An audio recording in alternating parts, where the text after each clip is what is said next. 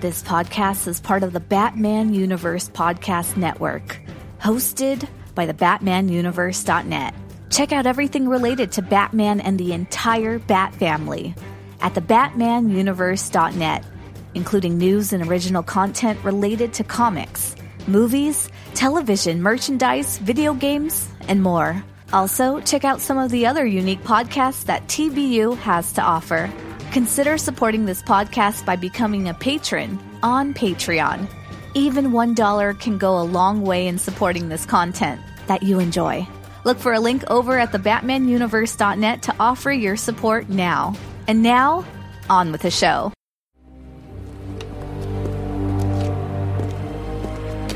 Good evening, gentlemen.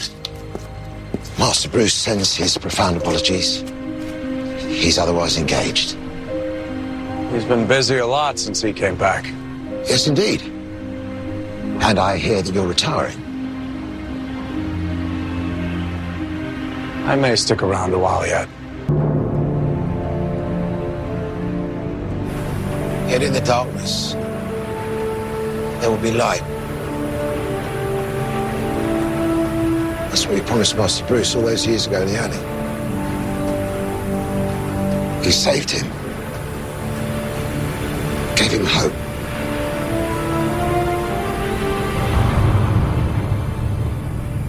Holy mother.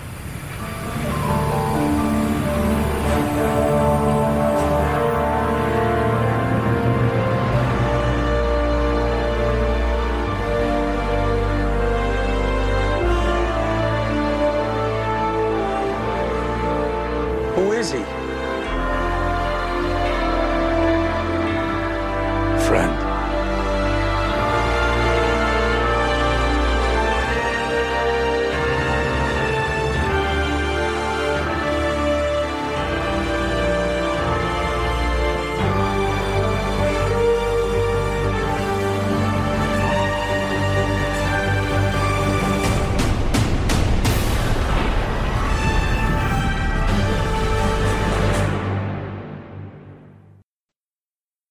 Hey, what's up, everybody, and welcome to another episode of Bat Fans. Yes, we're still here. This is episode 179.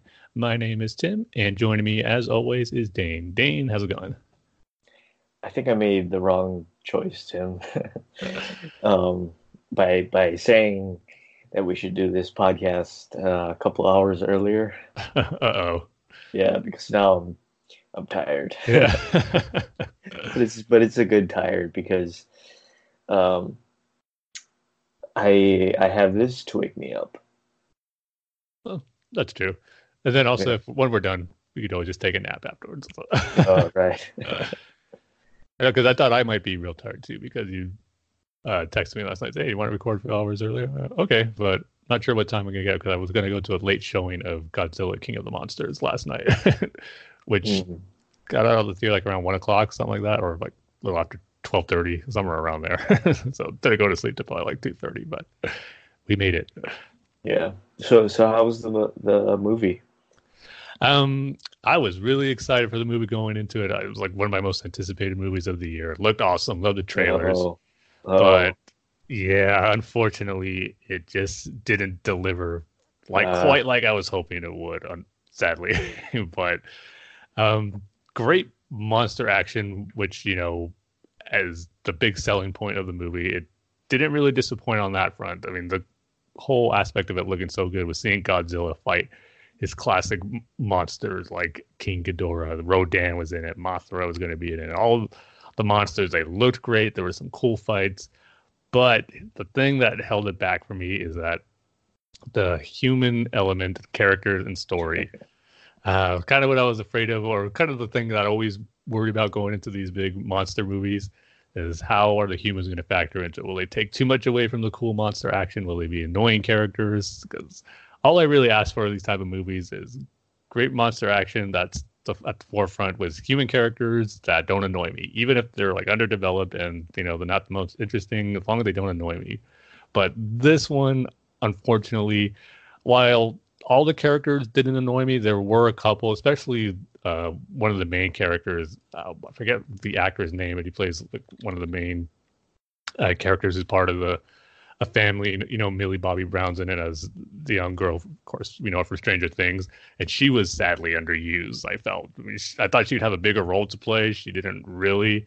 And then her mother plays a scientist for a company Monarch, who's been a thread throughout the course of the first Godzilla movie and Kong Skull Island. And yeah, just that whole family dynamic they tried to have with those three characters.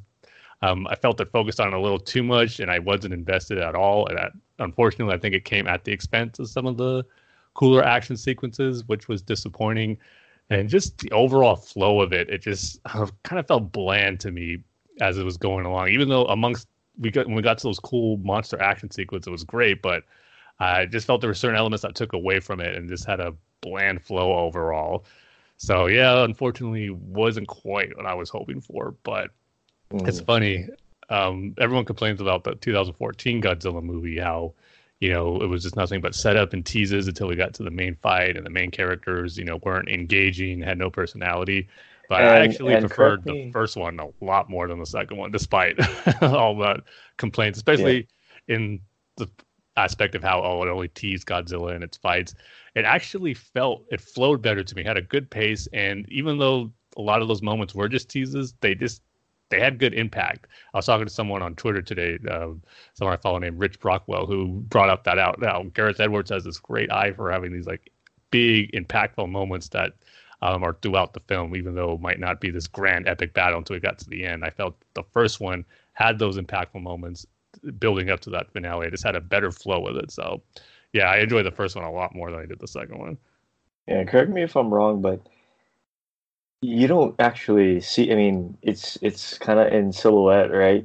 The big fight at the end of Godzilla, the first one. No, you see them. They totally go all out. Yeah. So that would have been really disappointing. Yeah. It was all build up, and then at the end they didn't have nothing.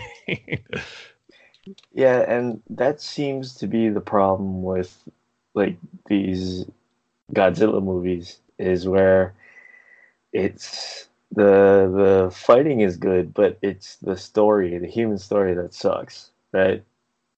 Yeah, well, I didn't feel that way with the first one. I thought the human story aspect was, it was fine for what it was trying to set up, that evolved around Godzilla. Yeah. But this one, it felt like that had that where they tried to have the human element connect with Godzilla, but some of it did and some of it didn't. And the stuff that didn't, I felt was up the forefront a little too much in this one, which took away from it. And the acting wasn't great. From, like I said, the main character actor, Kyle Chandler was the actor's name. And I'd never seen him in anything, but man, he was not good in this. Why? Yeah, just the way he delivered his lines, it felt like he was, invested in the role. And like I said, he was part of that family dynamic. He was the father of Millie Bobby Brown's character. And yeah, it just didn't felt it was an unnecessary thing, an element that they had in the movie, which I could have done without and just, focus more on that monster action. But the stuff they set up in the world building with Godzilla and the monsters and how they exist on Earth, all that was good. It was just some of the other elements in it that, didn't involve that with the humans that took away from the film. So if I had to score it, I'd probably give it 2.5 out of 5. I could give it a 3 if I really wanted to push it because of those cool sequences it had. The one with Rodan, that was an awesome sequence. That was probably my favorite of the movie, even though it was kind of in the middle, not the big climactic fight. I just love what they did with Rodan because he's always been a favorite of mine of Godzilla monsters. But yeah, it just wasn't enough to quite, thrill me that I was hoping it would, and kind of like the first one, and even Kong Skull Island did. So yeah, unfortunately, not quite what I was hoping for, but still excited for the Godzilla King Kong movie that's going to come out, I think, 2020 next year. So hopefully this one's just a little bump in the road till we get more cool monster action. I did like that first Godzilla movie, though. We'll say. Yeah, I thought it was a good introduction, a good way to build up to Godzilla. But have you seen Gareth Edwards' Monsters? No, that's something I do want to check out, though. Have you seen it? Yeah, it's really good. It focuses more on the human story rather than the monsters. I mean, it's a it's sort of like, I guess, like the cliff notes of the story is, a guy has to go find or he's hired by this guy to find his daughter, and that's pretty much the basics of the story. And yeah, there's like big monsters and stuff, but it's mostly about the human story rather than the monster story. Is it kind of the same way that Godzilla was, where you don't see the monsters until the very end, where it's kind of like a slow build up to them? No, you see them throughout. It's just they're Interesting. not the main focus. It's sort of like it's like the background story. Like there's this invasion, alien invasion, but you're mostly focused on this guy trying to find this other guy's daughter. Okay. Yeah, so Yeah. I should yeah, you check that should out. check it out. Yeah, What? it's by Gareth Edwards. You know, Rogue One. Oh, how could I How not could know you that not? name? Kathleen Kennedy always said it was that movie, Monsters, that wanted her to hire him for Rogue One, I think, Really? before Godzilla, actually. So, I mean, Hmm. shows about how good that movie is. So I should check to see if it's available to stream anywhere, or if not, maybe just rent it. But I'm wondering like what part of that, because it's like you look at Monsters and then you look at Rogue One and there's kind of like nothing that they have in common. maybe just the way he shot and filmed it, I guess that really stood out. Yeah.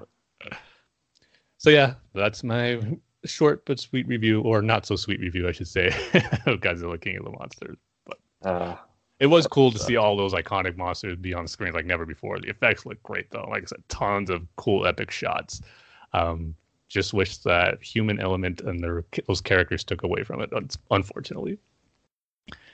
But with that, I guess we can get right into the bulk of our episode. Of course, starting out with our Dark Knight Rises minute-by-minute commentary. And we are going to be going from minute 127 to 128, or the 2 hour and 7 mark to the 2 hour and 8 mark. And as always, you can get your relevant media format, your VHS, your Betamax, your DVD, your HD DVD, your Laserdisc, your Blockbuster membership card, your Netflix physical media, and as always, I forgot the projector, the classic. But our favorite, the VHS to DVD converter. So if you got any of those players, boot up the Dark Knight Rises, and I'll get the countdown. You ready, Dane? You did forget one too. But I always do. Which one is it this time? I believe it is Beta.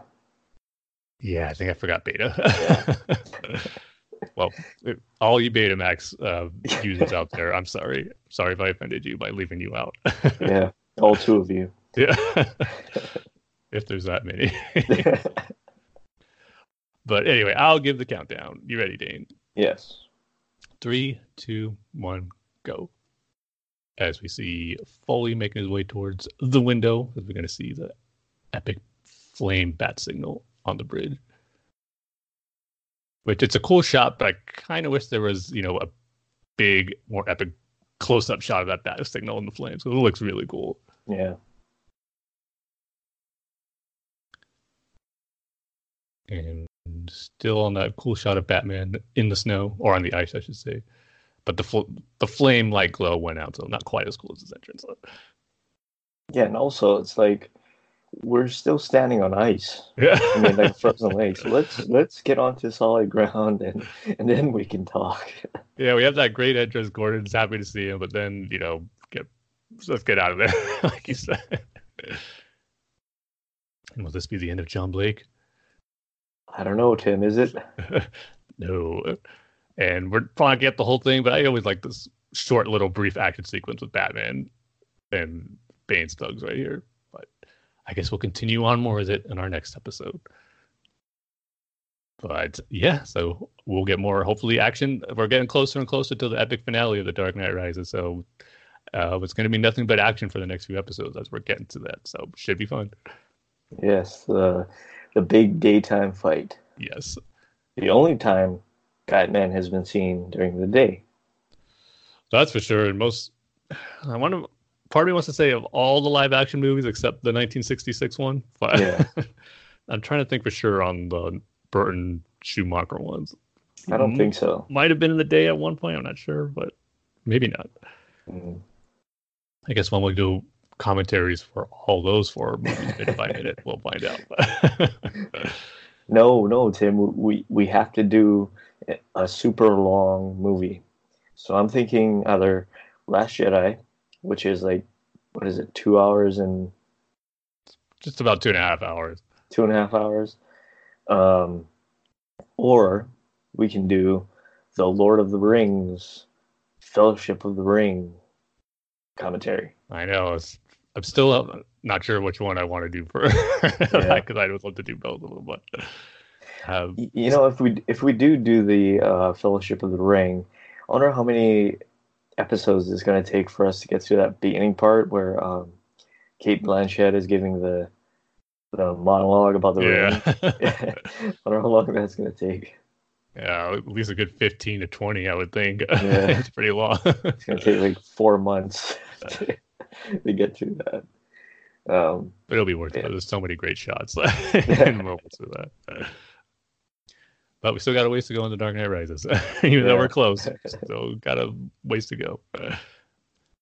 But with that, we can go ahead and get into our feature topic for this episode. And on our last episode, we mainly did some reviews and recaps on movies that we saw during the break and spaces between our last 2 episodes. But this one, we're going to do some TV finale episodes. As even on our last one, we talked about Game of Thrones Season 8 and what we thought of the season. But we recorded the day before the finale, so we didn't get to see how it wrapped up. Now we have, and now we'll see what we thought of it. But another show I wanted to talk about that ended, which did get a chance to on our last episode with all the stuff we were going over, was that Gotham ended about a month ago, and it had its series finale. So I wanted to give my thoughts on how the series ended, because I stuck with that show from watched it when it first premiered, as many Batman fans did, you included, Dane, but like you, a lot didn't stick around after that first season or even during that first season. But I stuck with it, and yeah, it's going to be remembered as a crazy part of Batman's TV history. It was a show that I don't think any of us were expecting it to be as it was. We were all thinking it was going to be, your standard police procedural type drama, but set in Gotham with Jim Gordon. But it went way beyond that and really went deep dive into a lot of the Batman mythos already before he was Batman, which, a lot of it was eye-rolling. A lot of it wasn't great, but a lot of it was still entertaining. And I do think they did some interesting stuff with some of the scenarios and characters that they had on there. So I don't think it was a complete fail and messed up the legacy of Batman like some do believe. But it's over now. 5 seasons, the series ended. So the last season, it was only 13 episodes, I believe. So it was a shorter, or 12 episodes. It was a shorter season, but where season 4 left off, you kind of knew they were going to do their own version of No Man's Land, which pretty much what the season was. And for the most part, I thought it was a pretty interesting scenario and setup for the season, as we got the different areas of Gotham being controlled by different gangs and villains, kind of like the comic. The police had their section.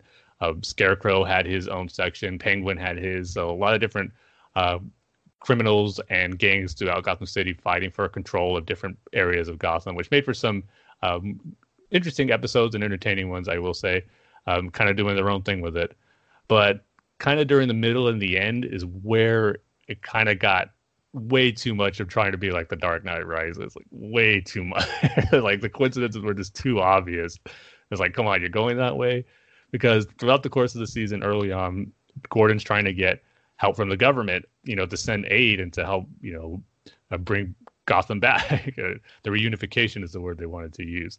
And the government wasn't helping. There was this one character who, I forget her name, but she was, Gordon's main contact in the mainland. And she was giving all these different reasons why they can't help yet. They're doing all they can.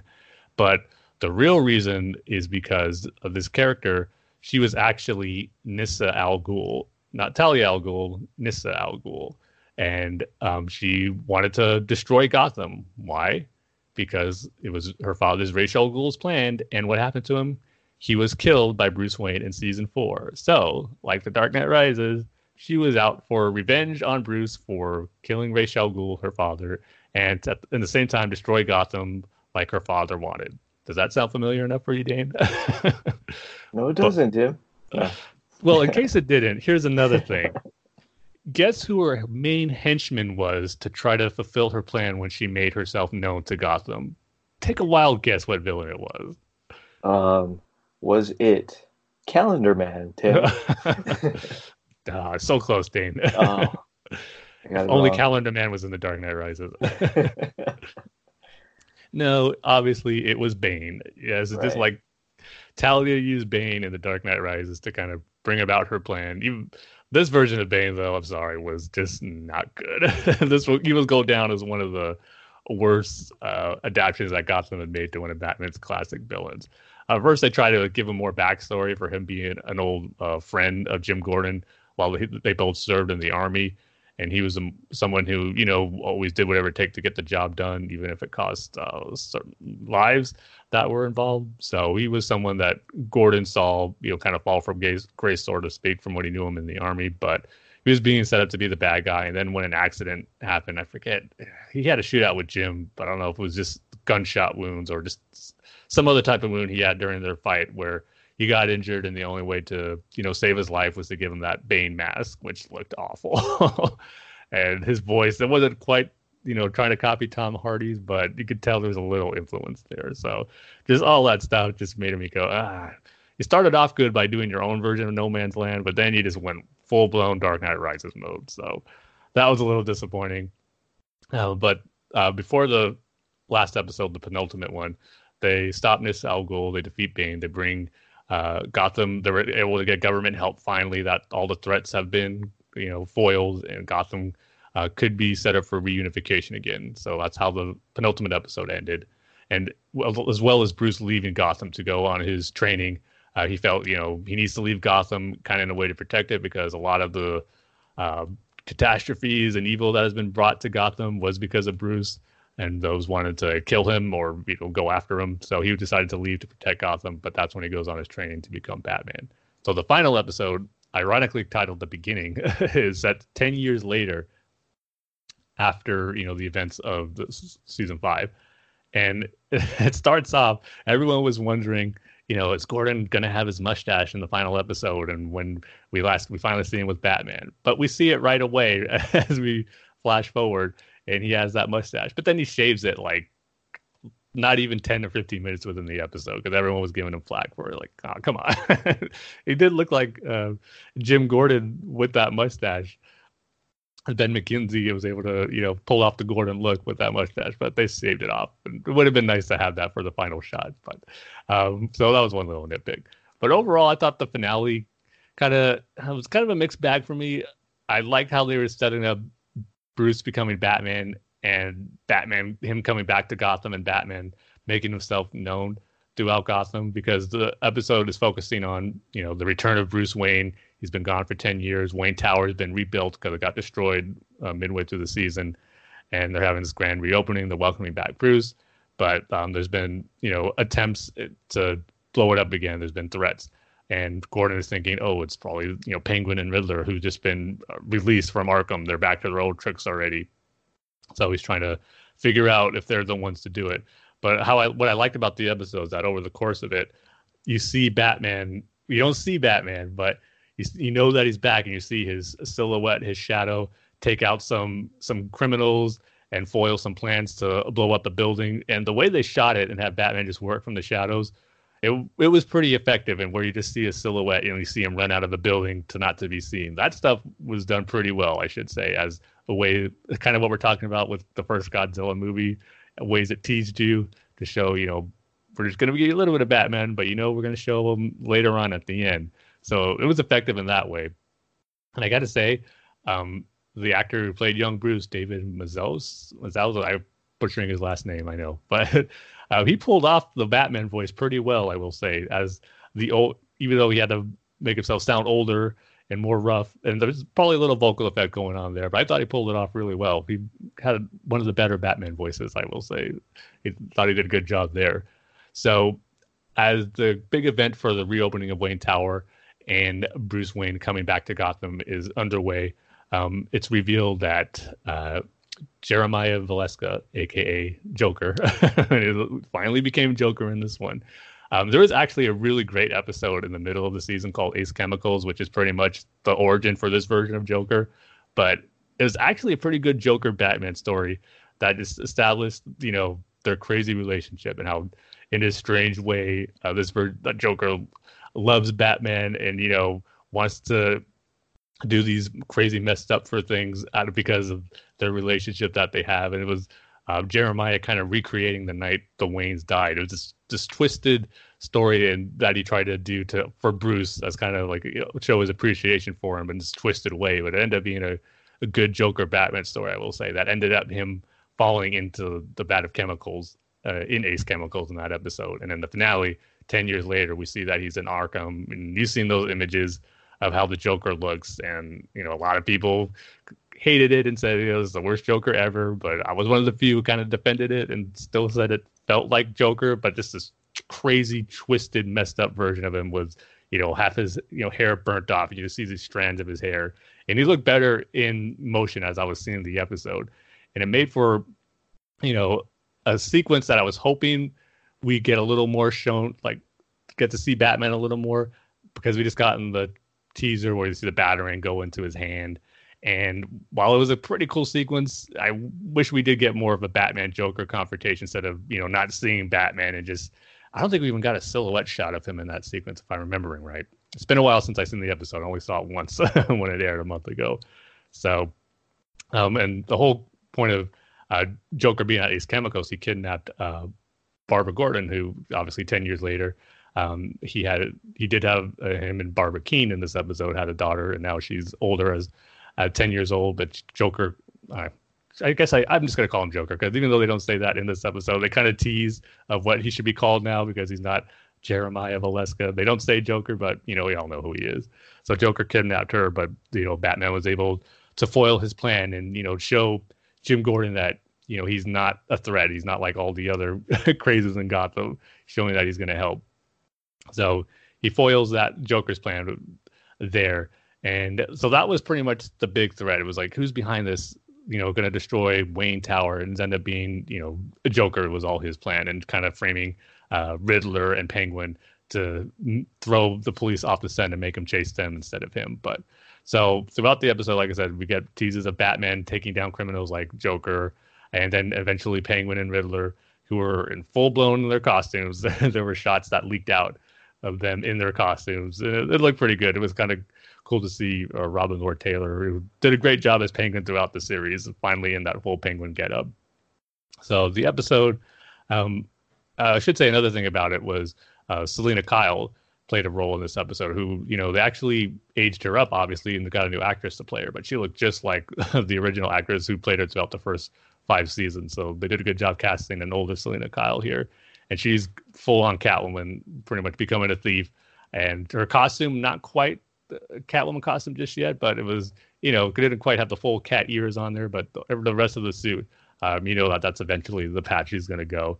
And she's pretty upset with Bruce because he didn't even tell her he was leaving 10 years ago, and she hasn't heard from him since. And so, but she knows he's back when she, you know, sees the reports about Batman, and they kind of have a little chat on the rooftop where Bruce is just in, you know, out of focus behind her, not saying much, but saying he's sorry and he had to leave to protect her and all that type of stuff. So they had their moment and kind of set up the future Batman Catwoman relationship that's, well, we know is going to take place. So that led up to the final shot of the episode where Jim, Bullock, Alfred, and Lucius are all on the GCPD rooftop, about to take the cover off of the big floodlight on the roof.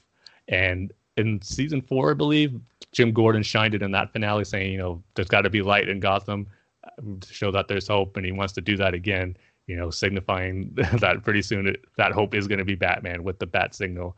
And because of Jim's earlier encounters in the episode with Batman, even though not physically seeing him or meeting him, he knows he's probably going to be out there and realizes he's going to be that beacon of hope for Gotham. And so as the four of them are on that rooftop, they're about to shine it on. They see Batman just swing across, you know, the Gotham City's skyline, goes on a rooftop. Bullock is shocked. He's just like, oh, holy mother, what is that? And then Gordon just looks up. They didn't say it, but he has a good indication of knowing who that is, because Alfred and Lucius are kind of teasing, like, you know, Bruce regrets he couldn't be here and all that stuff. And Gordon's putting 2 to 2 together. He probably figures that that's Bruce. And so when he sees Batman on that rooftop, he just goes, he's a friend. And so the camera pans up and we get our full blown shot of Bruce in the Batman costume for the first time in the series, which was a pretty cool moment. But my nitpick with it is that I felt the finale was a little Smallville-ish in that finale, how they didn't really give you that great Superman moment or shot where, it's just a CG Superman suit over Tom Welling, and they never had a full-blown body shot, just like a close-up headshot or a far-away shot where it's just a CGI model of a Superman suit. Which always bugged me about that Smallville finale. While Gotham wasn't quite that bad, the way they kind of had Batman out of focus in some shots, like when he was talking to Selina, and just having him like these quick, fast shadow silhouette shots in the beginning, which were great. And like I said, just a great setup to what eventually I was hoping we get more of Batman, but we didn't really get that. And it was just one close-up shot of him on the skyline where you saw him in full-blown cape and cowl. And the suit wasn't that bad. It's not the greatest, but it's not the worst either. I thought the actor playing Bruce looked good in the cowl too, even though, it was supposed to jump 10 years. He didn't age 10 years, obviously, but it felt like, it was an older Bruce under that cowl. So all that was good. I just felt we could have gotten a little more like full-blown established Batman shots kind of towards the end of the episode to really have a great payoff of seeing him as Batman. So that's where it ended. Batman is established in Gotham. The villains know who he is. Penguin and Riddler encounter him. And he's establishing that fear amongst the criminals. That him and Joker's relationship got established a little bit here. So everything's set up for, Batman to go against his classic rogues, even though he's met them and known them for about 10 years earlier as a little kid. So it's kind of what you expected from Gotham. And so if I were to rate it, I'd give it probably a 3.5 out of 5. Wasn't horrible, wasn't a great finale, but the Batman stuff was still cool to see. I mean, just as a diehard Batman fan, seeing those Batman elements be established in this episode after watching it for 5 years was cool. So overall, I'd say it was a good finale, not great, and the series as a whole, definitely not for everyone. Definitely made you scratch your head, roll your eyes, and just, question what they were thinking. But at the same time, I still enjoyed it for what it was. Once you took it and knew what it was trying to be, it was still ended up being an entertaining show. So congrats on 5 years. To be honest, I didn't think it would last that long. So it made it 5 years and it ended the way they wanted to. So got to give it kudos for that. So, did I entice you to watch the whole series now, Dane? Not really. Not really. But did you on YouTube or commercials see that last shot of him as Batman? No, I mean I'm good. I don't really need to see that. It's not as bad as you would think. So it's really? It's not going to blow you away, but it's not going to go like, what were they doing? It looks like Batman, I'll say that. But moving on to a show that I think everybody was watching and could not wait to see how it wrapped up after years of success and being one of the most popular TV shows ever, as Game of Thrones, Season 8, Episode 6, titled The Iron Throne. So I'll let you start with this one, Thane. I'm curious to hear your thoughts on how it ended. Just based on what you said last episode, kind of you're just hoping to, be entertained and just accept what the story they're trying to tell. So how was it for you? Yeah, so pretty much I'm just on board, just going to watch it, right? Kind of like what I was saying in our last episode, where it was more like, just tell me the story. I'm not going to critique you like how other people, on Twitter and stuff, over every little thing, they've been criticized. Oh, yeah, that's for sure. Yeah. Well, for me, I'm just going to watch it. And I thought it turned out really good. I'm not going to lie. It was rushed. It wasn't written very well. But then you kind of think about it as, they have to wrap up every single storyline, or at least almost every single storyline in one episode. Mm-hmm. So, or 2 episodes. So yeah, it's going to be rushed. They're not going to get through everything. Things are going to be overlooked, right? So with that in mind, yeah, I thought it was really good. Yeah, I mean, just right off the bat, I was very satisfied with how it ended. And I would definitely agree with you that this episode and pretty much the whole season, that rush factor really was felt, where certain things were moving a little too fast here, and just how much better it could have been if they had more episodes or another season to really flesh out the events that happened here. And yeah, as we were talking about on our last episode after the events of episode 5, where Daenerys pretty much went full-blown Mad Queen and destroyed King's Landing and was innocent people there. Really curious how it was going to end, and I figured, one of Jon or Dany is not going to make it out of this finale. One of them's going to die, and it ended up being Daenerys. And I got to say, what I liked about it, just it's not that I liked seeing Daenerys do that and kind of fall from grace, but I wasn't expecting her story to kind of be a tragic one and see a downfall of a character who was good, but kind of over the events that happened just recently when she got to Westeros, and as we talked about that one instant where she had to make a decision, a very important decision that really caused her downfall, and then just seeing how kind of it was going to lead her down a very dark path. And we said it before too, how that Anakin comparison comes in here, and I really think it's appropriate and applicable to her scenario here. How she just kind of, you can see in the beginning of this episode, kind of going mad with power, so to speak, saying how that speech she gave, which, by the way, her entrance to that part of King's Landing where she was going to make that speech, where you see Drogon fly up and his wings kind of be positioned behind her to look like they're her dragon wings. Oh, right. That was an awesome shot. But, also, Tim, before you go on, are you happy with the fact that Jon finally pet Ghost?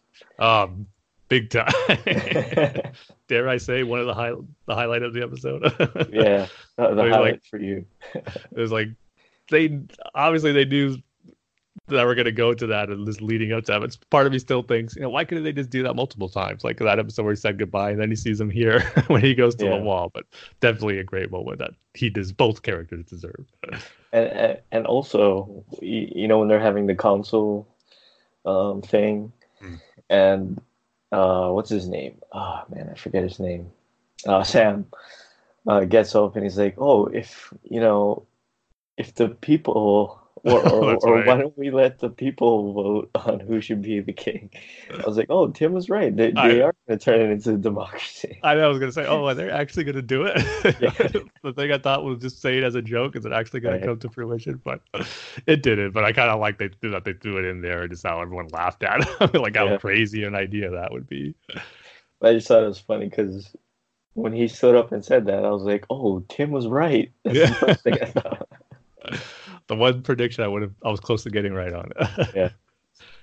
No, but yeah, going back to Daenerys, that whole speech she was giving, I mean, how she was talking about, liberating Westeros and, freeing the people, but it probably would end up being what she did to King's Landing there. And obviously Jon and Tyrion knew that. And I love Tyrion's moment there. Just, when she accused him, "You freed your brother," and he goes, "And you destroyed the city." And he just took off the hand of the king emblem and just threw it on the ground, showing that he was completely done.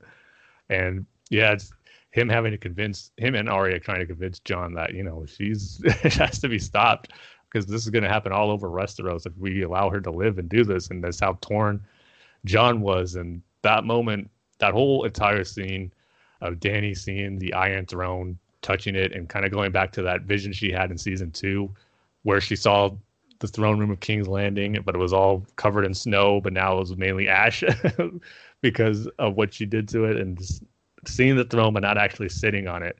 And that came to fruition. She just saw it, touched it, but never got to sit on the Iron Throne. And I figured, it was a tough moment to see these two, main characters throughout the course of the series, and see Jon had to kill Daenerys. It was tough to watch, but at the same time, I thought it was done.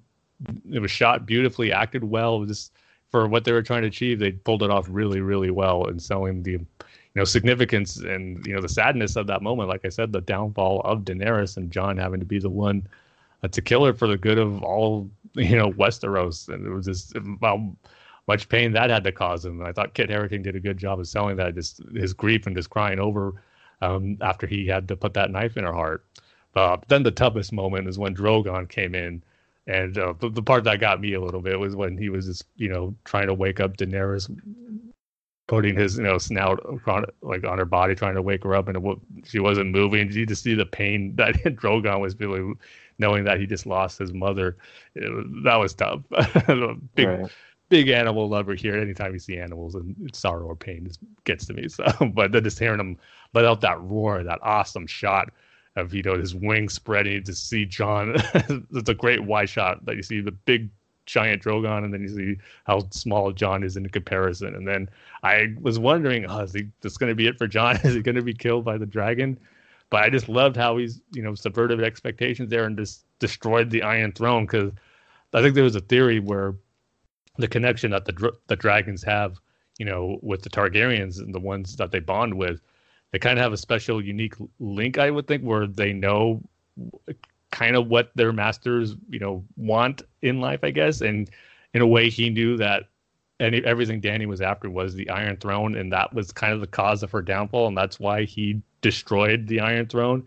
There was a part of him that knew that was the reason, and I just love visually and just the significance of Drogon being the one destroying and melting the Iron Throne. It was just a great moment. That whole sequence, I thought, like I said, was done beautifully, and I loved it. It was probably the highlight of the episode, just showing. I mean, it was tough to watch. Like I said, wasn't expecting the story of Daenerys Targaryen to be a tragedy, but it was. But the way that it was told, despite it being rushed and all that pivotal moment right there, I thought was done well.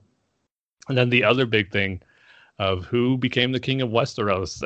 I think it was someone that all of us were expecting. I know I definitely wasn't, where it was Bran to become the ruler. But I actually really like that idea, because it fits where, the whole thing about Daenerys wanting to break the wheel, and that was her goal. And that was another thing I liked about the episode, where even though, she, kind of gone mad with power here and showed her evil side a little bit, her mission was a success in a way where the wheel was broken. A new king, the new king of Westeros, is someone different, not of any royal blood, someone who can't, as Sansa brought out, that can't have any heirs to rule after, and that's going to be a whole new establishment for Westeros, and how a new king will be chosen by a special council.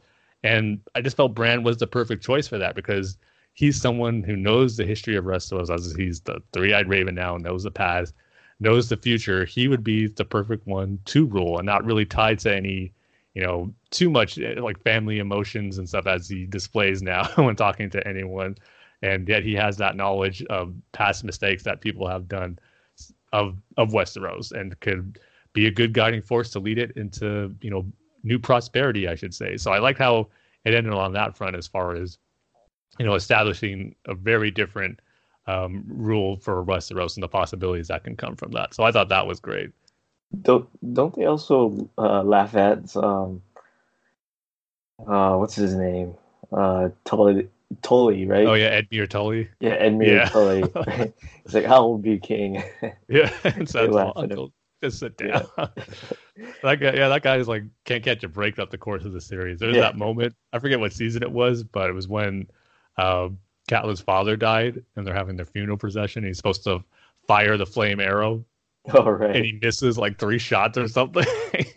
Everyone's just like, come on. And then, he's supposed to, he was involved with the Red Wedding. He was the one who got married during that wedding and ends up being a prisoner there. So I just can't catch a break. I actually thought it was going to be Sansa that was going to be the queen of Westeros, because she wouldn't bend the knee to any ruler, right? Yeah. So I thought maybe it would make her, the queen, and it would all be united again. Yeah, I think that was definitely one that was on the table that I could have seen happen. But I really liked how it went off here, where, her whole thing was fighting for the North to be free. And the fact that she got that, and she ends up being queen of Winterfell and the North, I thought was, a very fitting, and I thought a well-earned and deserved ending for Sansa after everything she's been through throughout the course of the series. So I liked how... Not really, because there's not much North left.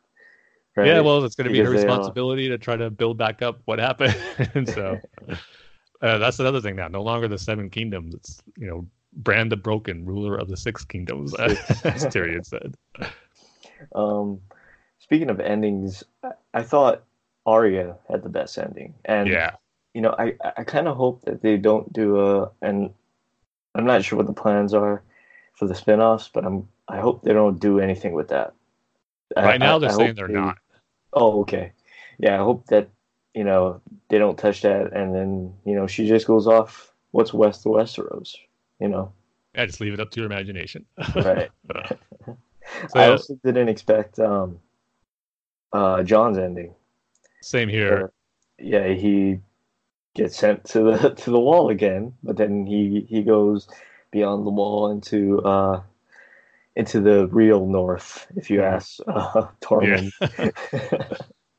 I will say that I wasn't expecting that, but that was one where I kind of was a little disappointed by, because I'm not sure how much they can do, but I just didn't like, the repetitiveness, if I could say it, the repetitiveness of it, where he started off with the Night's Watch and now he's going back to the Night's Watch. That's ultimately where he ended up over the course of the, big adventure he went on. Yeah. He ends up back there. So you can kind of say, it fits because it all comes full circle. He's going to where he wanted to go at the beginning. I could see that, but I couldn't help but be a little disappointed that was his ultimate, fate over the course of the series. And I don't know, part of me thinks, it would have been cool if he became king, but part of me wasn't expecting that because he didn't want it. And at the same time, the whole point of, breaking the wheel and establishing something new, that wouldn't be the case if it became king, because he'd just be another Targaryen to rule over Westeros, even though he would have been a good king, I think, and probably the best one that a Targaryen would have to rule. So, but I didn't think they were going to go that way because it felt something had to change. So, again, I don't know what they would have done with Jon in the story, but I just felt him going back to the Night's Watch was a little anticlimactic, but at least we got that ghost reunion, like you said. Yeah. Which was great. And like you said, too, he doesn't look like he's going to stay there, but he's going to live with, the wildlings, the true Northerners, as you said. So right. That's probably going to be, what his life's going to be. And it'll be interesting to see, you mentioned about you don't want to see any, like, sequel TV series of, like, Arya and her journey. But further down the line, even if it's not a TV show, we'll get to know what these characters have been through afterwards. Like Tyrion said when Jon was asking him if, this whole new way of going about things with Bran as king and this new era for Westeros, if it's going to work, Tyrion just says, ask me in 10 years. I would be very curious to see how things are in 10 years and what the characters are up to. So I also like the goodbye moments that the Starks had. That was another thing I loved about the finale. The Starks really came out on top and as winners over the course of the series after all the crap they went through over the course of the series. To have them pretty much be the rulers of Westeros, Bran over the Six Kingdoms and Sansa over the North, they're in charge now. And you wouldn't have thought that would be the case after, at one point during the series, they thought their entire family was wiped out. And now they're pretty much in power, which was awesome to see because they deserved it. So, speaking of spinoffs, I want to see the Tormund spinoff. I'm sure you and a lot of fans would. Yeah. Also, this is probably my only criticism of the show. I mean, the episode. But why was Bronn on the council, Bran's council?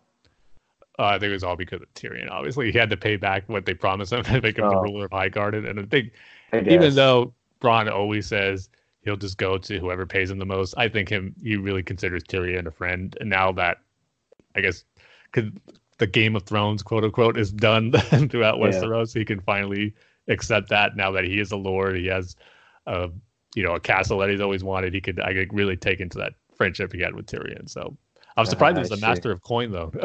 Yeah, no, take on that responsibility. Didn't make any sense, but I lied. I actually have two criticisms. We saw the Tully guy, Edmure Tully.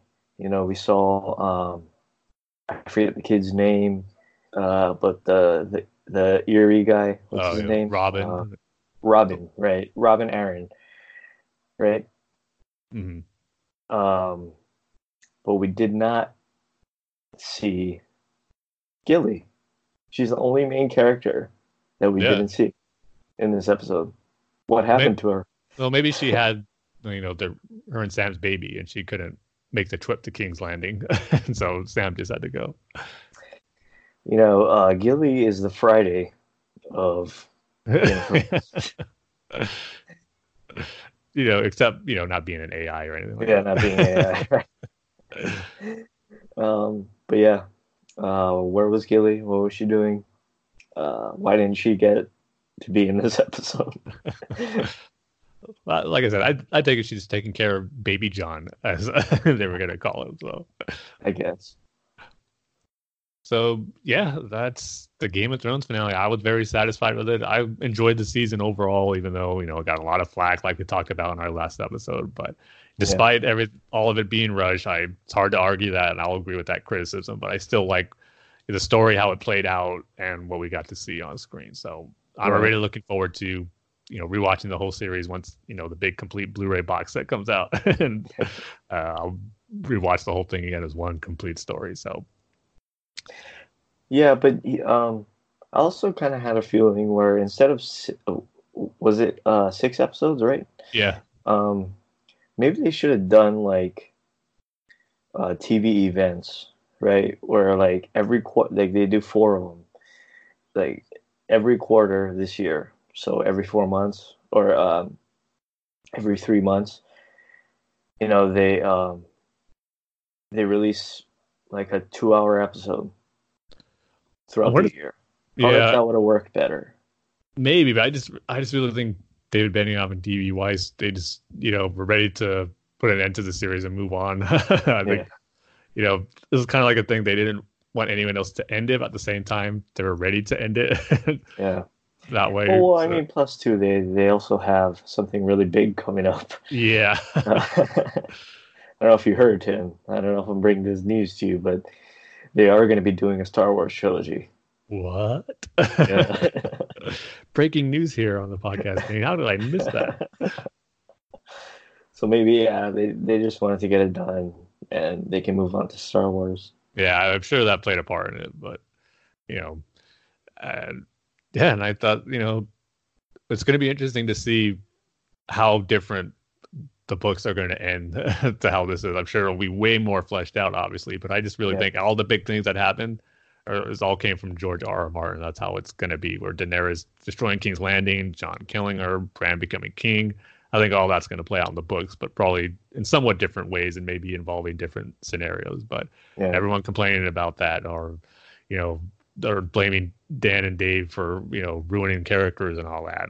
I think that was always the intended ending that George R.R. Martin had. So I think all the blame should be pointed to them if you're a criticism where you don't like the direction that some of the characters went. I can understand how maybe you feel a little being rushed, but the end point, I don't think is something you should blame them on, because I really think that's the ultimate story point and goal that all these characters were heading towards, and that George R.R. Martin planned. So yeah, and plus too, like if you didn't like this season, you don't like the show anymore, at least you don't have to watch it anymore, right? Yeah, it's over. No more saying, put the show out of its misery. How can it still go on? I mean, it's done now. Also, we forgot to mention, Tim, probably the most important thing that happened in this episode, besides Jon finally petting Ghost. Is Sir Podrick. Yeah. he finally got a knighthood. Yeah, he's a knight. Which hopefully involves more of him than just wheeling Bran around in his wheelchair. But yeah, I was glad he made it out to the series. Yeah. Also, Sir Podrick spinoff. I think that would be really good. Tormund, of course. The Adventures of Tormund and Podrick. Why not? That would be the most bizarre show on television. But I'd watch it. So yeah, that's our thoughts on the Game of Thrones series finale. We were satisfied with it. Like I said, looking forward to just going back and experiencing the story as a whole now, because I just loved it. Even though I'm a newer fan, just got into it about 3 years ago, I just got so engrossed and captivated with these stories and characters, and it was a great ride for those 3 years, binging it the first 6 seasons in the course of a month probably, and then watching season 7 and 8 as they aired live was lots of fun. So it's been great. I can't imagine how it was for those who've been watching it since it first premiered back in 2011. I forget, Dane, did you watch it right away when it aired, or did it take a few seasons? You did. Yeah, well, I read the book, Game of Thrones, or A Game of Thrones, back when I was like I just started high school. Okay. So yeah, I was pretty excited to see the show. That's awesome. So yeah, I can't imagine from what it was like for you just going through waiting 8 years to see how it all ends, and this had to be a cool feeling just to build up. Yeah, and it was great because I had only read the first 2 books when the show came out. Okay. And I had totally forgotten what happened in both those books. But when you watch it, would you say, "Oh yeah, I remember," and that's cool that they adapted that part of the book that I like. So. You know what was the most or the thing that stuck out to me, or that I remembered, was when Ned had to go kill the Darrows. Yeah. That's the one thing I remembered. Yeah, because it's a tragic, traumatic thing that he had to do. And I still, right now, I've only read the first 2 books of it. Now that the series ended, I finished the latest Star Wars book, Master and Apprentice, which, by the way, switching gears a little bit, that book is awesome, Dane. If you're looking for some great Qui-Gon, Obi-Wan stories, pre-Phantom Menace, obviously, check out that book. It's really good.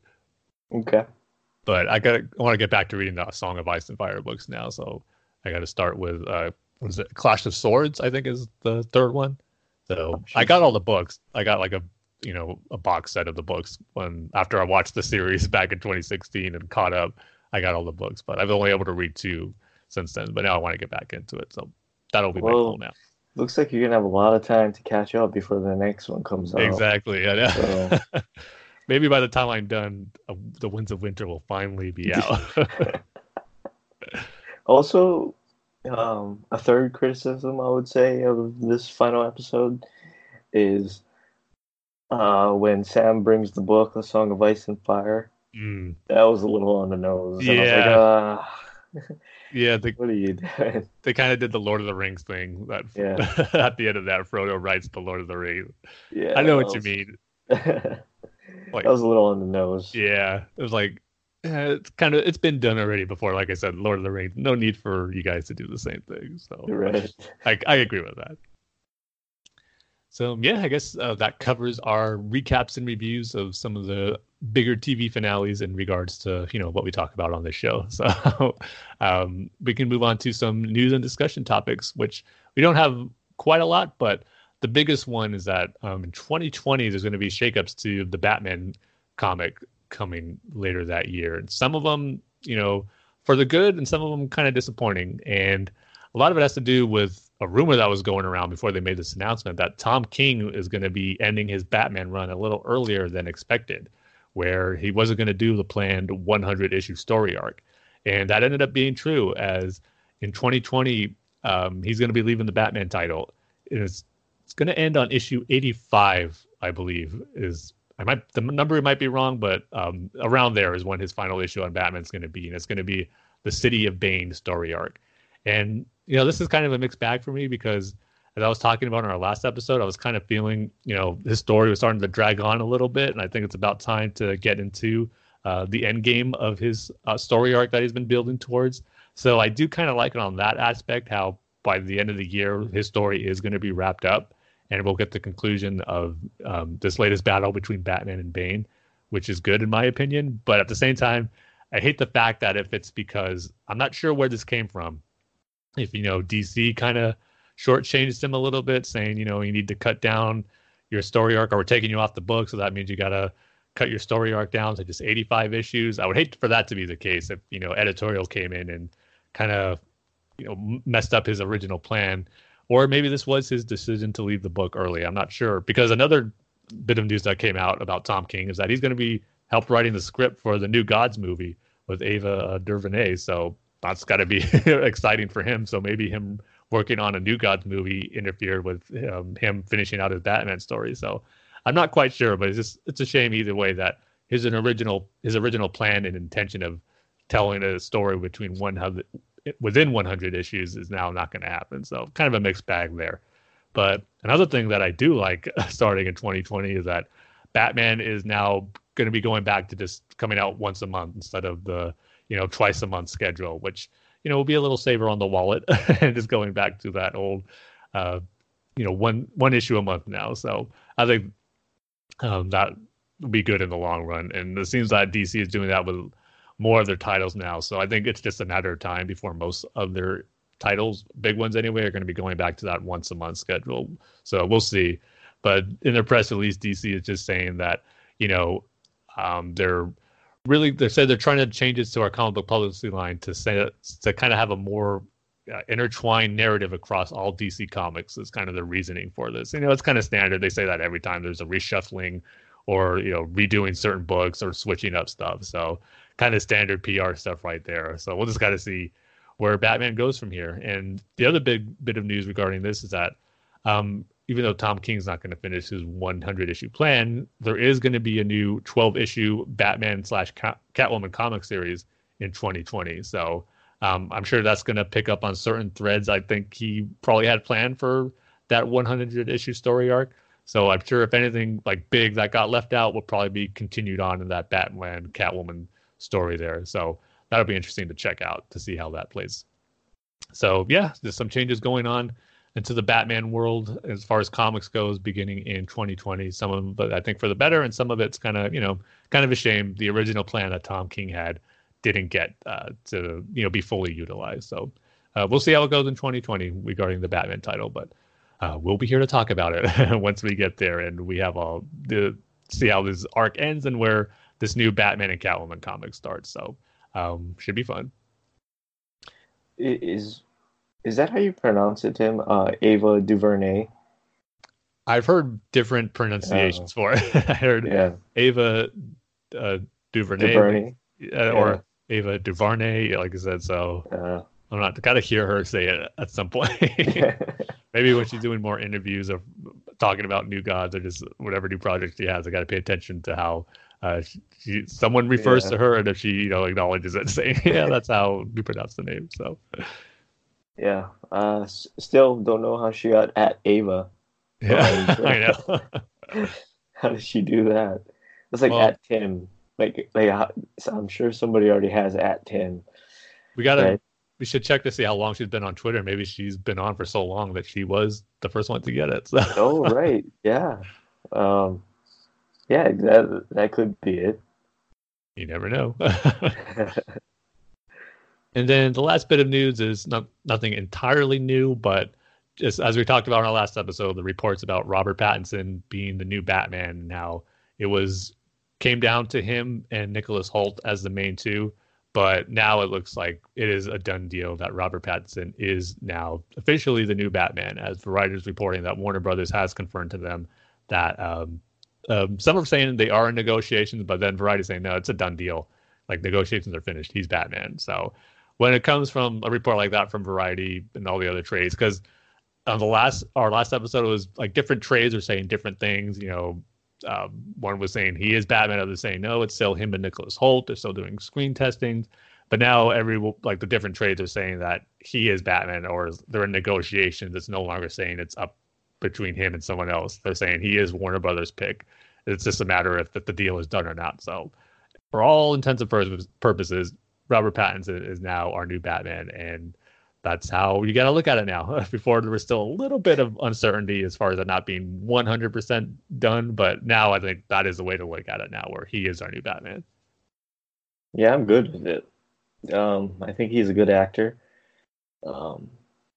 And I know he did those Twilight movies, but not gonna hold that against him. Yeah, you can't hold it against him. So yeah, I'm excited for it. By the way, Ava DuVernay, or however you want to pronounce it, she joined Twitter in 2008. That's pretty early on. Yeah, so that's why she got that Ava. Yeah, there you go. So, good on her. So yeah, that's it for our news and discussion topics, and which can lead us right into our comic book reviews. And on this one, we're going to be reviewing 3 comics. They're going to be Detective Comics 1004, Batman Last Night on Earth #1 and Doomsday Clock #10. So some big books on this one, especially with Last Night on Earth and Doomsday Clock. So should be fun to talk about and get into what stories were told in those issues. So, but before we do, gotta always throw out that spoiler warning. We're going to be talking about the stuff that went down in these books, and like I said, some big stuff in a few of these issues. So if you haven't read them yet, you might want to hold off, read them, then come back and hear what we had to say. So, but we also have to give our rating scale. So what do you think it should be for this one, Dane? Different ways you can say Ava DuVernay. Yeah. Sounds appropriate to me. Also, didn't get to Detective Comics #1004. Okay. Didn't get to read that one. Well, thankfully, I got you covered, Dean. Yeah, okay. Well, I'm not sure if that was a good issue for you to jump back into Detective Comics on, because it's in the middle of a new story arc with right. Arkham Knight, unless you've been really paying attention to my reviews on it and just remembering every word I said. I mostly just turn the volume down and watch movies while you're doing that. No. Oh, I'm so hurt, Dave. My reviews are law. I give the final say how good or bad these issues are. Well, they kind of are. I mean, not so much with the comics, but with other things like Godzilla versus or that Godzilla movie. And now I'm not going to see it because you didn't like it. Yeah, well, I'd say you should rent it just for those cool monster action sequences. Spend like $2 or $3 to check those out, because I think it's definitely worth that. Okay. But Detective Comics 1004, and this one is really going into the origins of the new Arkham Knight from this story. And as I said on our last one, wow, I do like the new direction that we're going for this, new Arkham Knight being a new character and having her ties really be connected to Arkham Asylum, with her being the daughter of Jeremiah Arkham. But I gotta say, I wasn't a fan of her origin story. Peter Tomasi was trying something different, but it just didn't work for me. So basically, this issue is Jeremiah Arkham telling Batman and Robin, about his daughter and what happened to her and why she's the Arkham Knight. So pretty much he falls in love with a doctor at Arkham named Ingrid, and she's someone who actually works really well with the Arkham Asylum inmates. And she has someone who, they actually like some of the inmates, where she has a calming influence around the inmates. They really take to her. They tell her things. So she's pretty much the best doctor I think Arkham has had, is what she's been set up to be here. So they fall in love. They get married. She gets pregnant. And as she's pregnant, Jeremiah Arkham is kind of telling her, you really shouldn't be here with the baby. You should be taking it easy, especially Arkham. It's kind of the worst place to be if you're pregnant with a baby. And anything can happen here, a breakout, a riot, something bad can happen here. And that's exactly what happens when she was really close to giving birth to their daughter. A breakout happens, a riot, inmates are out. Jeremiah can't get to his wife, and so he has to make his way to try to find her. But during that breakout, Batman is there to, kind of deal with it as well. But here's the strange thing that happens here. The inmates, like I said, they kind of take a liking to her. They actually protect her from just kind of the normal inmates of Arkham, like all the main supervillains, Joker, Harley, Grundy, Clayface. They're all there, Poison Ivy. They're there to help Ingrid give birth to her daughter. They protect her. Clayface even puts up this big clay barrier to make sure no harm comes to her as she gives birth. And it was kind of shocking to see. And Joker even, spanks the baby after she delivers it, to kind of wake it up. And it was just strange seeing all the Arkham inmates protect her. It's just, I don't know, it just felt off to me, where, maybe one or two could really make a connection with her, but for all of them to help her and not have any ulterior motives, it just, I don't know, it felt off. It just really didn't connect with me or click with me. But then what happens after she gives birth, some batarangs make their way through Clayface's clay barrier, and it strikes her in the neck, and it ends up killing her. And I thought, so one of Batman threw his batarangs, and one of them, got led astray, or he aimed wrong and it went through and killed her. Okay, that could set off why the Arkham Knight hates Batman. But no, it's actually just a random inmate at Arkham who got his hands on some batarangs. He threw them, and that ended up killing. I'm already blanking on her name now, but the mother of the Arkham Knight, Ingrid. It ends up killing her, and then Solomon Grundy just kills the inmate that threw it, and all the Arkham Asylum inmates like Joker, Harley, Poison Ivy, Two-Face, they're all distraught at seeing that she died. And, that leads to another thing that I had a hard time sitting with in the story where Jeremiah Arkham, he pretty much raised his daughter, Astrid, in Arkham Asylum. He let her, he taught her there, educated her there, and then she would sneak out and go to visit the inmates. And there's this panel where she's talking with the Joker, sharing, showing him a bedtime story, a fantasy story. And Joker's, being a nice guy here. He's listening to her. He's talking with her, giving her encouragement.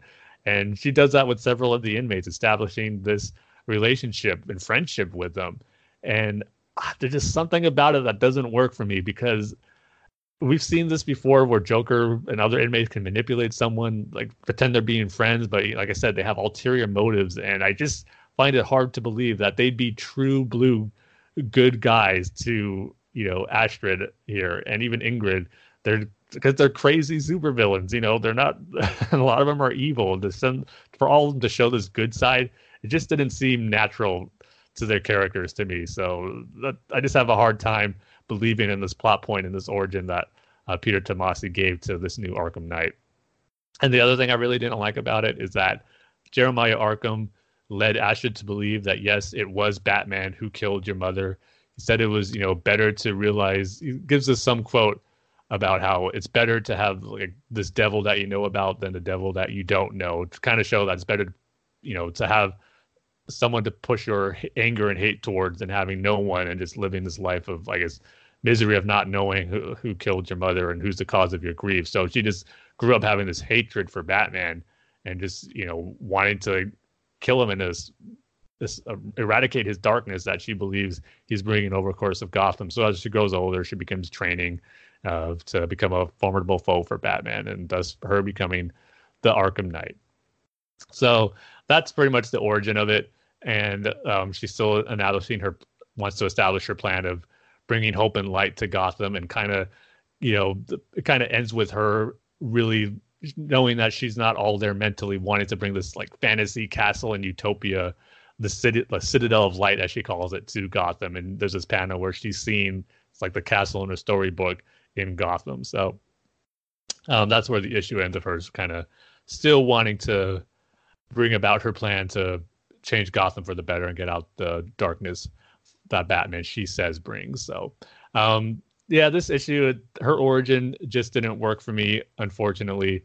And I just, the aspect of the villains really kind of taking to her and her mother, just showing them to be actually caring and loving characters, that just didn't seem true to these villains. I could see maybe one or two, but for all of them, all the main ones, I don't think it works. So I'm just going to give this issue a 2 out of 5 ways to pronounce the name of Ava DuVernay. See, I probably not even can pronounce it right when I say it. Ava DuVernay. I'll probably say it different each time. So, yeah, unfortunately, wasn't a fan of this origin story for Arkham Knight, and don't think you missed too much on not reading this one, Dane. Unfortunately, but hopefully the story arc picks up. Even though I'm not a fan of her origin, maybe the character can still establish herself as a cool new villain for Batman to face off against. But we'll see. But from that, we can get on to one of our bigger issues that came out, Batman Last Night on Earth. This is the big news story from Scott Snyder and Greg Capullo, as this is being built up as, his final Batman tale that he's going to tell for what he's established since he came on the book. So it's a crazy one. So I don't know. Before I give it, I'm real curious to hear what you thought of it, Dane. So I'll let you take the lead on this one first. I thought it started off really well, where it was like a big fake out, where it was, Bruce was going after this big mystery thing, and then he sees a kid on the ground, and then he's like, "Oh, let me help you," and then he gets shot. Mm-hmm. And he wakes up in the hospital, and Joker is his doctor, and you see Harley is, his doctor, and all these other guys, right? And then Alfred has like all these explanations of like how he learned everything. Like you learned how to fight from this person. Um, you think Dr. So and so is the Riddler or whatever, right? Mm-hmm. I really like that. It turned out to be like a virtual reality kind of thing. Yeah. But then after that, I felt like the issue kind of went off the rails. Batman wakes up in the desert and there's Joker's head in a lantern. Yeah. Um, then he goes to the remains of Gotham, is it, Tim? Yeah. Yeah, and there's like these people that are possessed by the Green Lantern rings, and they're attacking Joker and the Batman. And then he gets rescued by somebody, and then they go to Wonder Woman, and then Wonder Woman's talking about like the gods, and they're gonna send the survivors to Hades, and they're talking about all about gods, and that is where I sort of got lost, or the issue lost me. I felt it was a little too close to what Grant Morrison does. Period. I hear you on that. And I felt like, and I mean, this is just the first issue, so like maybe I'm judging it too soon, but it feels like Scott Snyder is just trying to do what Grant Morrison does. That great fake out in the beginning, that was just, the preamble to this new gods, Hades, Wonder Woman, Amazon thing, Mm. And I don't really get or like that sort of story, So, yeah, for me, it just totally lost me. I thought, and correct me if I'm wrong, Tim, but I thought that I missed something. Like somewhere in Scott Snyder's story, he mentions some of this stuff because he does the Star Wars thing where it just jumps right into the story and you're supposed to know everything, or at least you're supposed to do the research, like, okay, who's this and what are they doing? Like I felt like that's what Scott Snyder was trying to do. And did I miss something, Tim? Well, I think your Grant Morrison comparison is dead on, because it's like where you had to read almost every arc or story or issue of Grant Morrison's story that led up to one particular big event. I think this is what Scott Snyder's doing, because there's little things in here that if you didn't read certain parts of his run, you're not going to know what's going on. So I think there is that element to that where it's paying off for those who have read every issue of his Batman run and some of his event stuff that he did, like Dark Knight's Metal and that type of stuff. So there is probably something you missed, I would say. Yeah, but like talking about like they're trying to create new gods and stuff, that was part of another story, Scott Snyder's story. That one, see, that might tie into Dark Knight's Metal, some of the stuff, or maybe with Justice League that he's doing as well. So, because I haven't read his Justice League stuff, I want to. Now that I think those issues are coming onto the DC Universe app, I'll probably check those out. But yeah, some of the stuff that might be some in that connection, maybe. So, as people who haven't read everything that Scott Snyder has done recently, that's probably we're probably feeling the effects of maybe not putting all the pieces together on certain things. Yeah, well, I mean, you see, like I said, it started out really great. I liked how they where Snyder sort of made like, Bruce is crazy and he's in Arkham Asylum, and he just made this whole Batman thing up. His villains are his doctors, but then it sort of just goes off the rails, jumps the shark, and yeah, I don't know where it's really going. I kind of don't really understand fully what the story is. Yeah. Like, is Bruce constantly waking up, or is he? Are these? Because there's like a little section where I think Wonder Woman is explaining to him, like, Bruce Wayne, the original Bruce Wayne, made like a machine or something. Yeah. There would be a Batman for every future iteration of Gotham. Pretty much like the perfect clone. Right, the perfect clone. So are we seeing different versions of that clone? Like, definitely in this story we are, yeah. Yeah. I mean, that's the sense that I got. But what was that beginning part, and how does that tie into the machine? Yeah. And how does that Bruce Wayne with Wonder Woman tie in with that machine? And how does that Bruce Wayne with the Joker head tie in with that machine? You know? Mm-hmm. So, like, I kind of don't know what's going on. Really know the story. I thought the art was really great, especially that cover, that with the Joker smile on it. Mm-hmm. That was, I really like that. I really like the new Wonder Woman with the mohawk. I thought that was a really cool look for her. But yeah, I can't help but feel coming away from this, you know, especially this is the last Snyder story. I feel a little left out and let down, you know, because I kind of don't know what's going on, and I don't really like the new gods, the whole mythological thing that Grant Morrison does. And I feel like that's what Scott Snyder is doing. It's like, why are you doing that? You know, you're so great at, you know, writing these stories that are grounded, you know, like the Court of Owls or Black Mirror, you know, like I just feel like you got to tell a story that's grounded. You can't do the Grant Morrison thing because Grant Morrison does that, you know, like, and he does it really well. And I mean, maybe he's just trying a new thing, and maybe it'll pay off in the end. But for right now, it's with this one issue, it's more of a I don't like it, Tim. I'm gathering that. I'm sorry, I don't like it.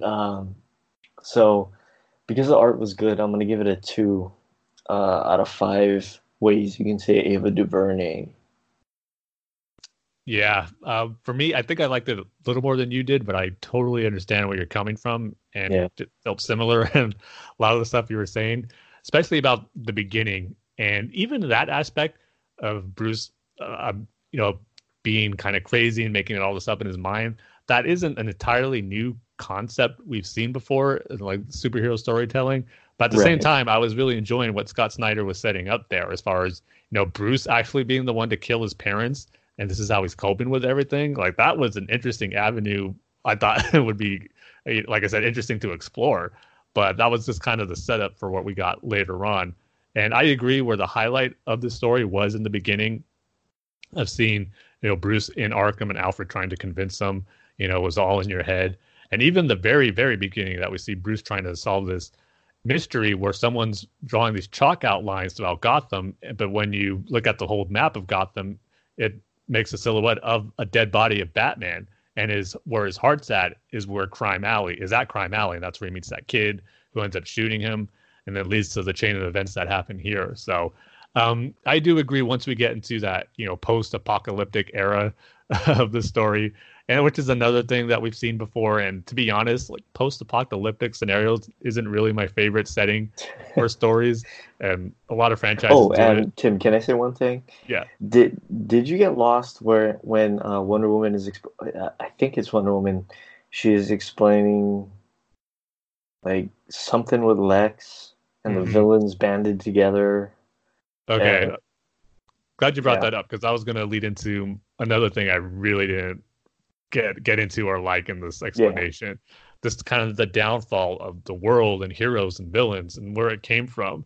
Because, like you said, Wonder Woman explains to Bruce here that Lex just kind of went on TV and just broadcast to the world saying, like to inspire the people to saying, that, goodness is like the oldest lie, like be good. And reading the quote he was saying here, like he's saying people tell you to be good and to kind of, stay in your lane or whatnot in this life. But he's trying to urge people to do what they want. You take back control and the world. He says, he makes the comparisons like the Garden of Eden and not eating the apple. He says, eat all the apples you want, and just kind of inspiring people to go back against, heroes, villains, government. It looks like and they end up doing that. Wonder Woman says the people were the doom of us all, as she tells to Bruce. And I just kind of find that hard to believe.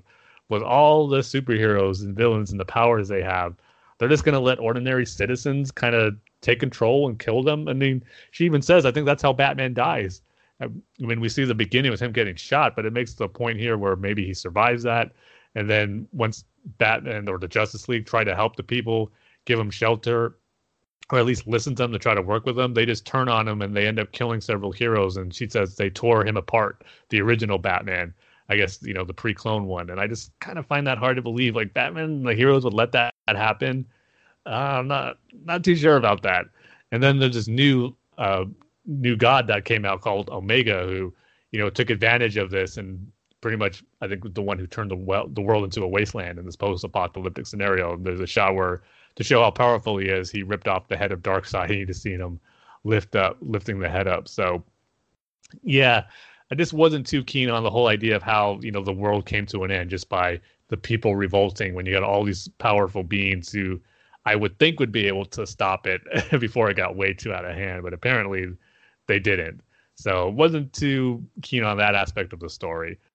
So yeah, I agree with you, Dane. It kind of, I appreciate what Scott Snyder's trying to do here, but you could just tell he's trying to evoke Grant Morrison, like you said. I know he's even said in interviews how Grant Morrison has inspired him to do, in conversations with them talking to each other, has inspired him to do a story like this. And maybe they'll have some great payoff by the end of the story, but right now I'm just not fully invested into this, setting of a post-apocalyptic world with Batman trying to continue on that fight as all the heroes who gave up, like Wonder Woman's given up, they're having trouble finding Superman. So Batman's going to try to, do this one last fight and this one last venture with a severed Joker head, which is just weird.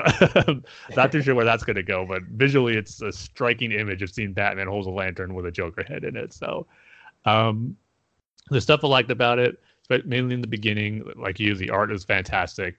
And I could get in, I don't mind the, grander scale stories of the new gods and all that mythology. I do like that stuff in the DC universe. So it's not the worst thing in the world that he's trying to incorporate that here, but I just got to see where it goes. So right now, my biggest issue is just kind of how the events took place and how the world went into a downfall, all because of these people. So I'm going to give this issue 3 out of 5 ways to pronounce Ava DuVernay.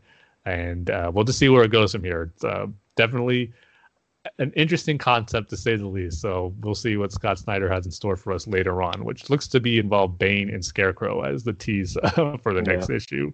So we'll see, but not quite the great start, this epic that's been being teased and brought about, that Scott Snyder's been saying. Not up to the best of starts, but not the worst either. So I'm kind of in the middle. So we'll just have to wait and see where it goes.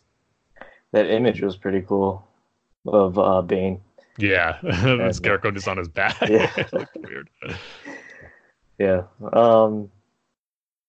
Yeah. So we're not that far apart then. Yeah, not really. I mean, some of the criticisms were in agreement with. I just enjoyed some of that stuff a little more than you did in some certain areas. So yeah, because I don't really like the whole mythology of the gods. Kind of supposed to be like the Greek gods. Mm-hmm. Greek mythology is okay.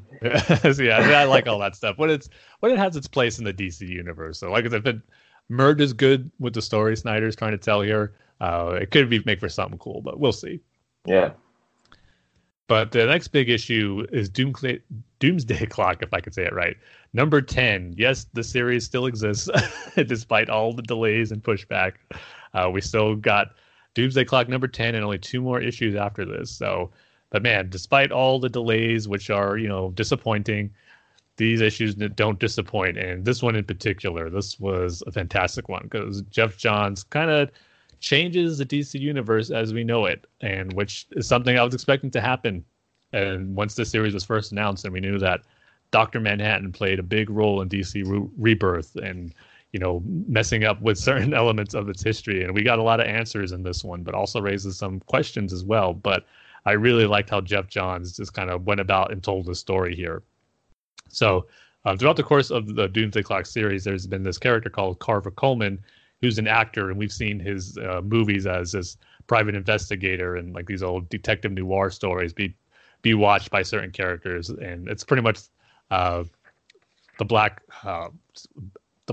blanking on the name of the comic the kid was reading, I want to say the Black Pearl, but I know the Black Pearl. Curse of the Black Pearl. There you go. Okay. Yeah. So I was getting confused. Also, the more I see of this new Watchmen show, the more excited I'm getting. Nice. Yeah, I like the trailer for it. Really good. That looked really good. Yeah, Johnson's in it. I know. It looks like they're doing.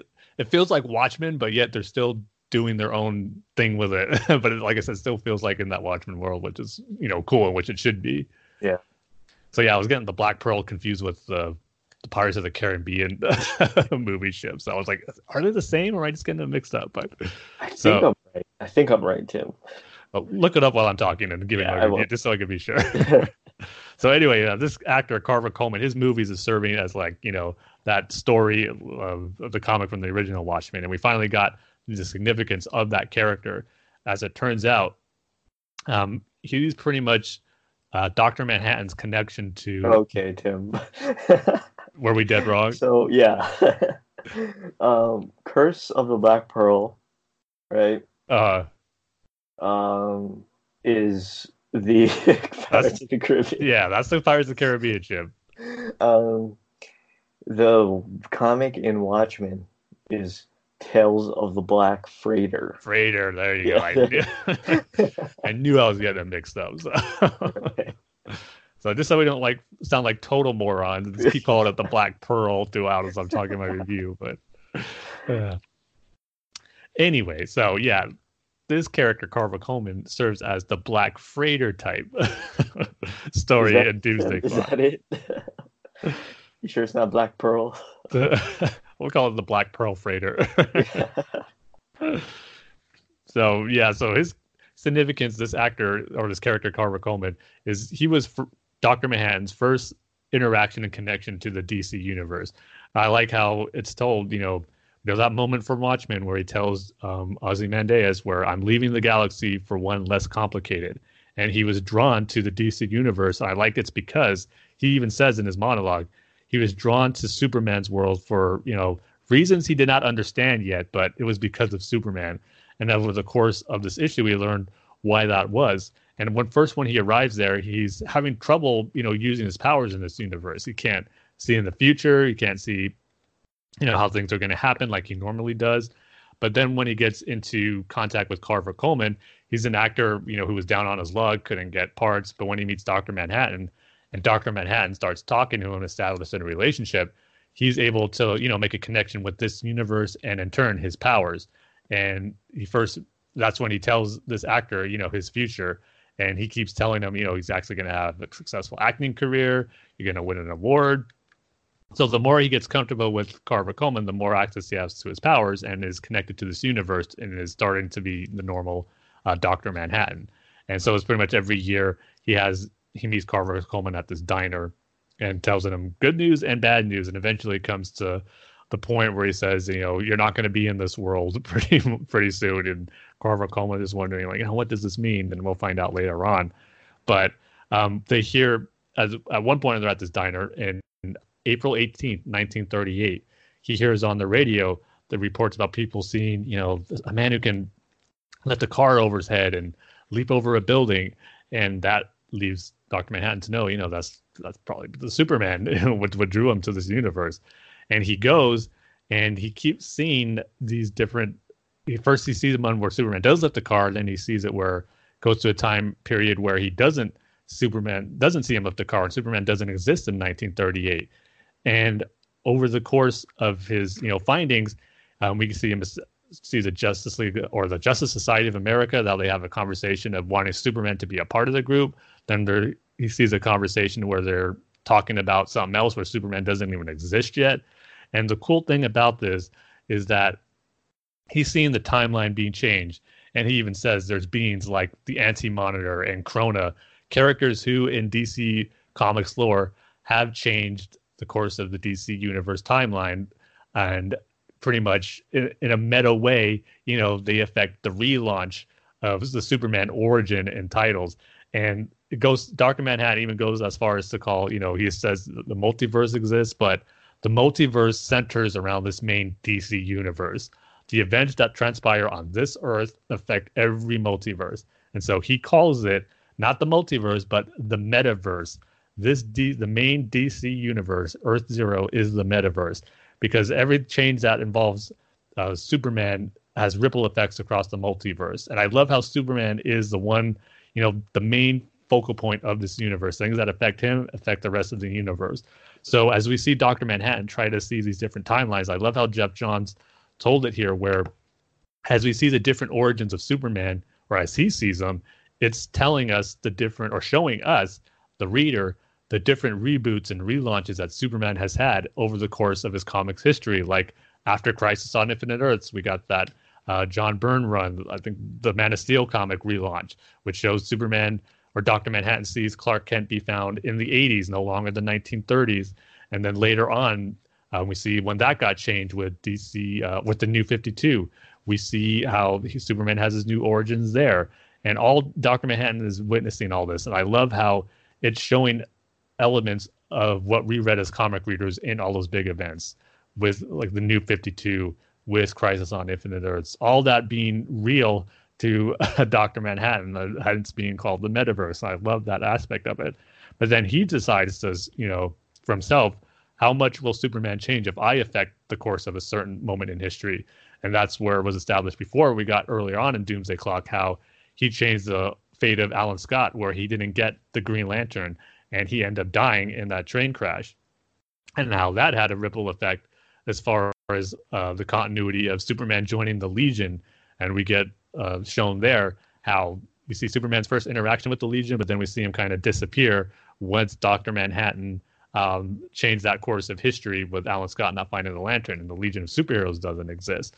And then it gets revealed how this is the part where kind of was interesting and made me question certain elements of the New 52, where it seems that Dr.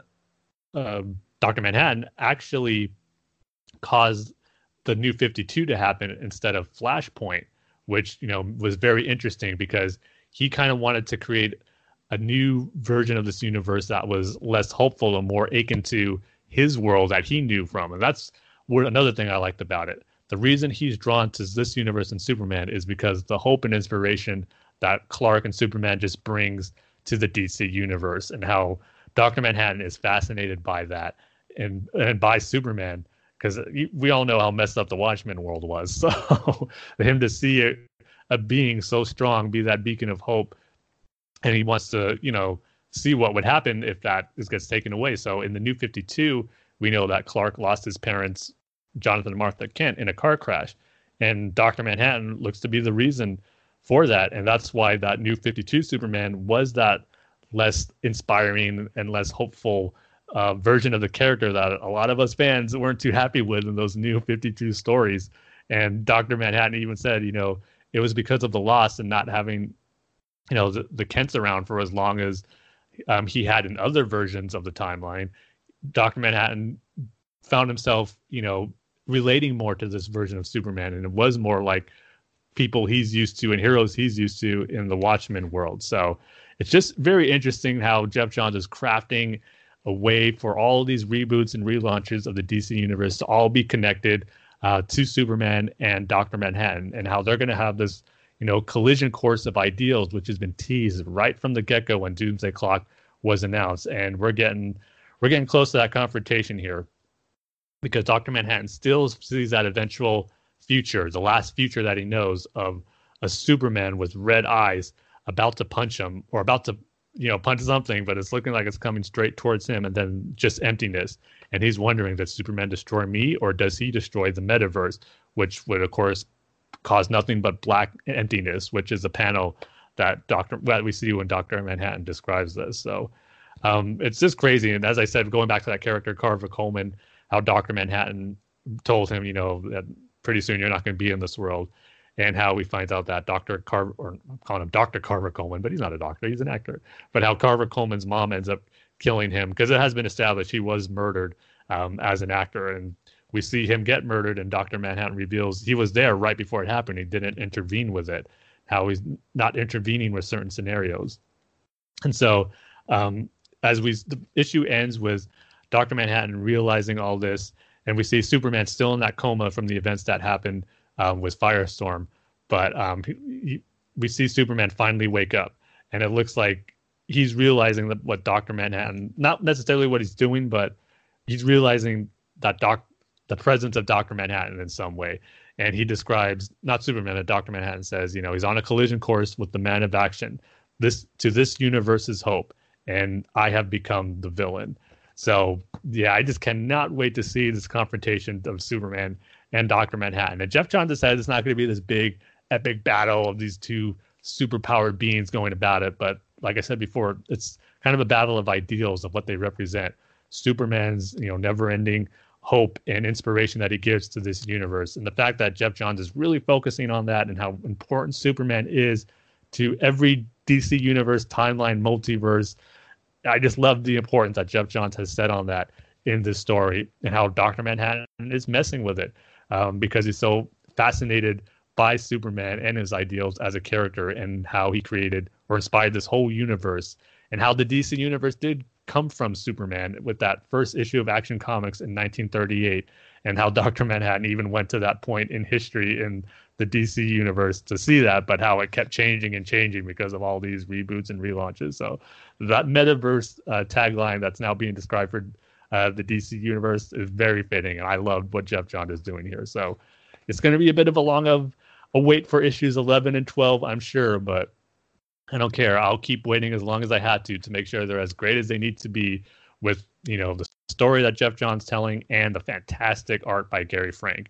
He's just knocking it out of the park, and it makes those delays worth it. Once I have the book in my hand and I'm just seeing this beautiful art to go along with this really cool story that Jeff Johns is telling. So I'm going to give this issue 4.5 out of 5 ways to pronounce the name Ava DuVernay. So I loved it. Can't wait to see where it's going to end and where things are going to be left, because this issue changed things for how we look at the DC universe, but I can't imagine what the aftermath is going to be when it's over. So like I said, it's going to be a while, but I'm just chomping at the bit to find out, and I'll just have to be patient, because I know it'll be worth it, just like this one was. Good. We'll end things on a positive note. Yeah, definitely. So yeah, that'll do it for our comic reviews and this episode in general. So as always, I'll throw it to you, Dane, for the outro. All right, just go over to BatmanUniverse.net, Facebook.com/BatmanUniverse, Twitter handles at BatmanUniverse, the show's Twitter handles at BatFansPodcast, Tim's Twitter handles at TimG311, and my Twitter handles at DaneSaysBanana. Rate and review us on iTunes, and you can email the show at batfanswithoutpants@gmail.com. So with that, like we say at the end of every single episode, Tim. We love each and every one of you with all of our monster hearts, despite enough humans getting in the way. Monster hearts, I like that. See you guys next time. See you next time, everybody.